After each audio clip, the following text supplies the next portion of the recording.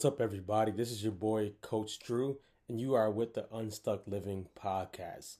Today, I'm coming at you real hard. Today is shut up.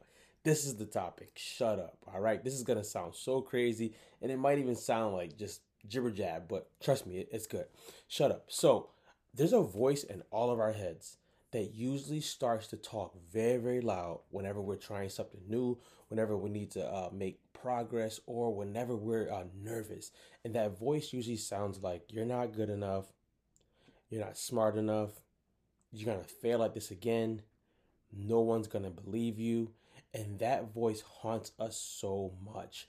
That's the voice that stops us from trying new things because we're not believing in what's inside of us.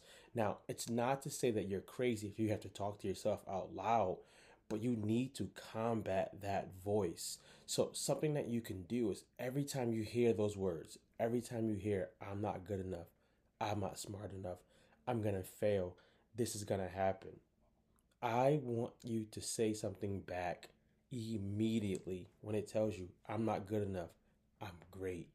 If it tells you, I'm going to fail or you're going to fail, tell the voice, I'm going to prosper. I'm going to get data out of this. And the reason why I say this is because sometimes we can go through seasons of life when we're just literally giving up on things that God has put on inside of us, that God has put on the inside of us. And it's because of that voice. That's the voice that the enemy uses to stop us, to hinder us, to deflect us, to distract us. Sometimes it's not even the outside forces. Sometimes it's just you, and that voice can cause you to have anxiety attacks, panic attacks, nervous breakdowns, or just simply quit. So I'm pushing you today. Talk back. Tell that voice to shut up. Tell it where to go and talk back. When I first started this podcast, the first thing that the voice told me was, you don't even speak well. You slur your words. No one's going to listen to you. You're not going to do it perfect. And I talked back to the voice and said, I'm going to do one shots, one and done, no edit. I'm going to just speak my truth. And I know it's going to help somebody because it's coming from a deep place and it's coming from my heart. So let me know, what are you going to tell that voice today?